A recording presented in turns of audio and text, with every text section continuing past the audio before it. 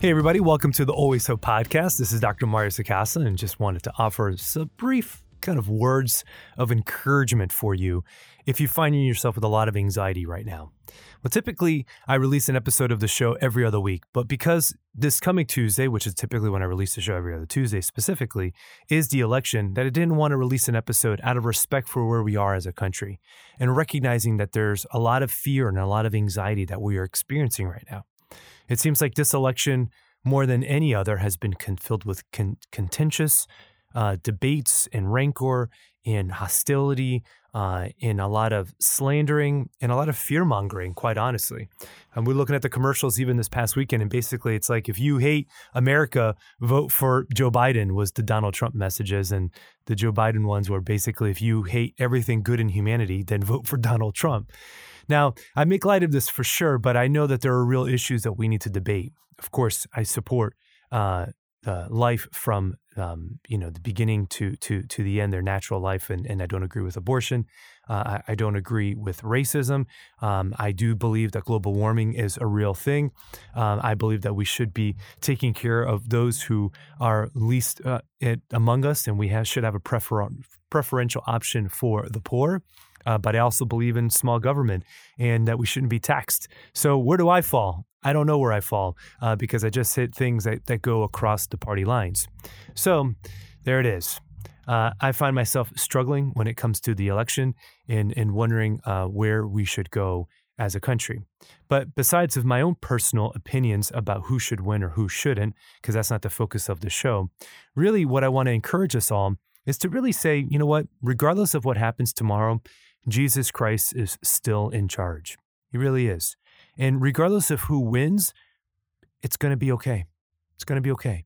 You know, we've seen the sayings that say, pray, hope, and don't worry. Basically, I just want to say, pray, vote, and don't worry is what I want to do. Encourage everybody is to go out and vote, but just to relax. All right. It's going to be okay. Like, we are people of faith, and our hope does not rest on who the president of the United States of America is.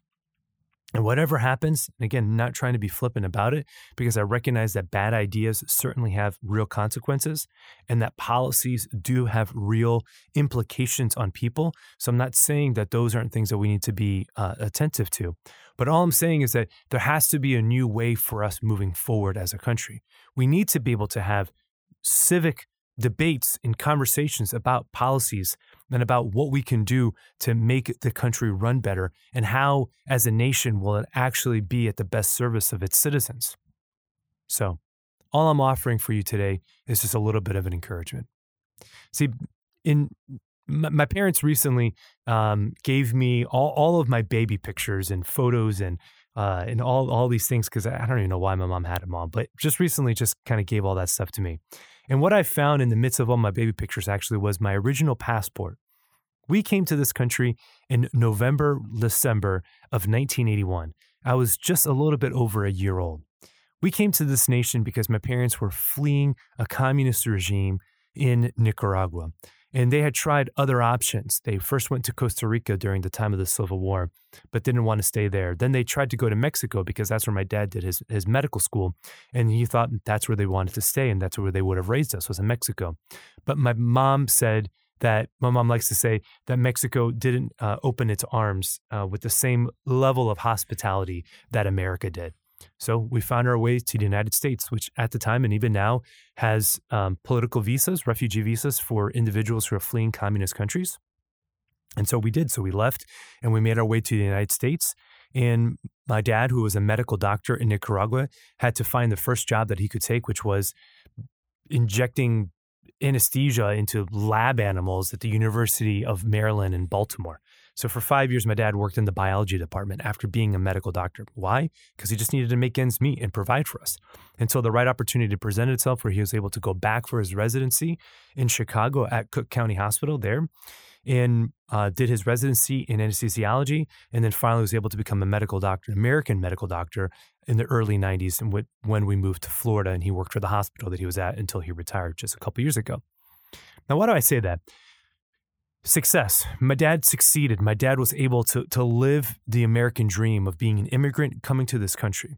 And he'll tell you certainly that it was hard work, while at the same time, though, There were certain opportunities that were presented and certain, what's the word here? Luck, I guess, to be perfectly honest, that had to happen. Certain connections had to open up certain things, certain opportunities, certain moments.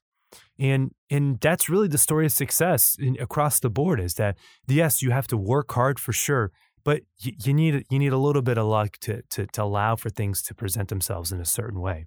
And we would say certainly grace or trusting in the Holy Spirit to guide us.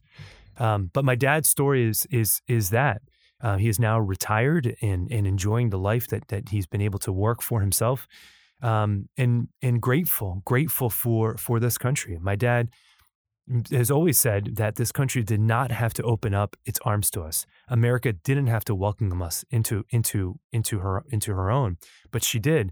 And because of that, we have been able to be successful and to live that American dream. And so we've always felt this indebtedness, whatever the right word is here, to the U.S. We are immigrants and we don't belong to this country, but this country has opened its arms to us and allowed us to be able to be successful. So I say that because here we are in 2020, and I think that we've spent so much time focusing on what's wrong with America or what's broken with America that we tend to forget that sometimes, you know what, the American dream actually does work. It does provide opportunities for people that no other country in this world does. No other country in the history of this world does. And while, yes, there are real things that we need to attend to, absolutely. There are real issues that we need to debate to be able to make things better, for sure. But you know what? It's also okay. We're doing okay. We're doing okay. And while the system may not work for everybody, and we need to do better at making sure that it can be as equitable to as many people as possible, the truth is that it does work for some. And not just in a sense of privilege, in prestige, but rather because by design, the country is intended to be able to help as many people as possible. So, and we're living proof of that. Now, you may disagree with me, and that's fine. You're free to do that. But I really just want to encourage everybody to be able to just breathe for a little bit. Vote for whoever you feel like you need to vote for, whoever's policies you think are going to be able to make this country better over the next 4 years. Do it. That's the Catholic way. The Catholic sense is to be able to look at the issues and to be able to then say, okay, who do you think is going to be the best possible candidate to achieve that thing? Now, I'll say that, but then at the same time, I really just want to say, honestly, we need to stop the rancor. We need to stop the yelling. We need to engage in debate and not just presume that because somebody has a different opinion than us, then that means that they're a racist or that they're discriminatory or that they're an idiot or that they don't know anything. No, you know what? Some people really have well-informed opinions, and sometimes those well-informed opinions are just different than mine. And that's where healthy debate comes from. That's why we live in a liberal society in the real sense of the word, that in a free liberal society, we have free speech and we have the ability to be able to engage in real meaningful dialogue with people who think like us and people who think differently than us. So that means that sometimes we need to be open to other opinions that are different than our own. That means that we have to sometimes be very deliberate in our seeking out of those other opinions. So not just resorting to whatever websites or articles that Apple News, the algorithms have given to you, or Google News, those algorithms, or YouTube or social Facebook or Twitter or Instagram or Snapchat or wherever else you find yourself, that we have to go beyond just what the algorithms of these apps give to us and actually go seek out different opinions, because those algorithms are going to work against your betterment to some degree, because what they're doing is they're just curating based on your own behaviors. And so if your behaviors are where you're going to be searching for things that are more Republican in nature, then stuff that comes up like with the Democrats is just going to be antagonizing against Democrats, or vice versa.